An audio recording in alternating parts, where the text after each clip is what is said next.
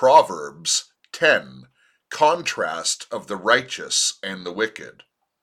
The Proverbs of Solomon: a wise son makes a father glad, but a foolish son is a grief to his mother.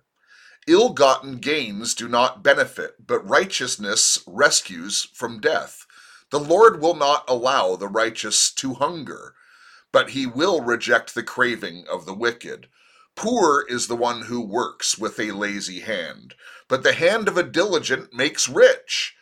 He who gathers in summer is a son who acts wisely, but he who sleeps in harvest is a son who acts shamefully.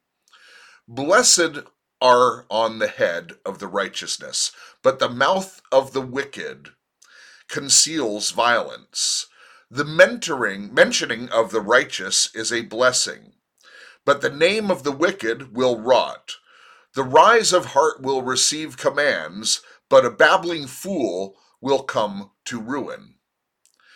One who walks in integrity walks securely, but one who perverts his ways will be found out. He who winks the eye causes trouble, and a babbling fool will come to ruin. The mouth of the righteous is a fountain of life, but the mouth of the wicked conceals violence. Hatred stirs up strife, but love covers all offenses. On the lips of the discerning, wisdom is found, but a rod is for the back of him who has no sense.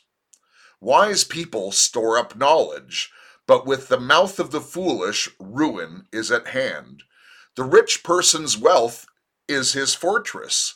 The ruin of the poor is their poverty. The wages of the righteous is life. The income of the wicked, punishment. The one who is on the path of life follows instructions, but one who ignores a rebuke goes astray. One who conceals hatred has lying lips, and one who spreads slander is a fool. When there are many words, wrongdoing is unavoidable, but one who restrains his lips is wise. The tongue of the righteous is like choice silver. The heart of the wicked is worth little. The lips of the righteous feed many, but fools die for lack of understanding. It is the blessing of the Lord that makes rich, and he adds no sorrow to it. Doing wickedness is like sport to a fool, and so is wisdom to a person of understanding.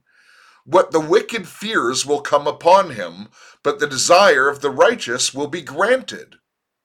When the whirlwind passes, the wicked is no more, but the righteous has everlasting foundation.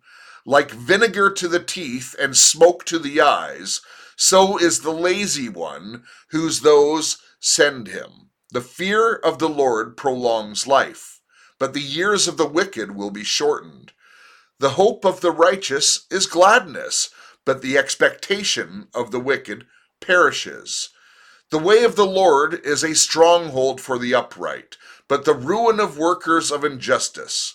The righteous will never be shaken, but the wicked will not live in the land. The mouth of the righteous flows with wisdom, but the perverted tongue will be cut out. The lips of the righteous know what is acceptable, but the mouth of the wicked what is perverted. Right on, right on, right on.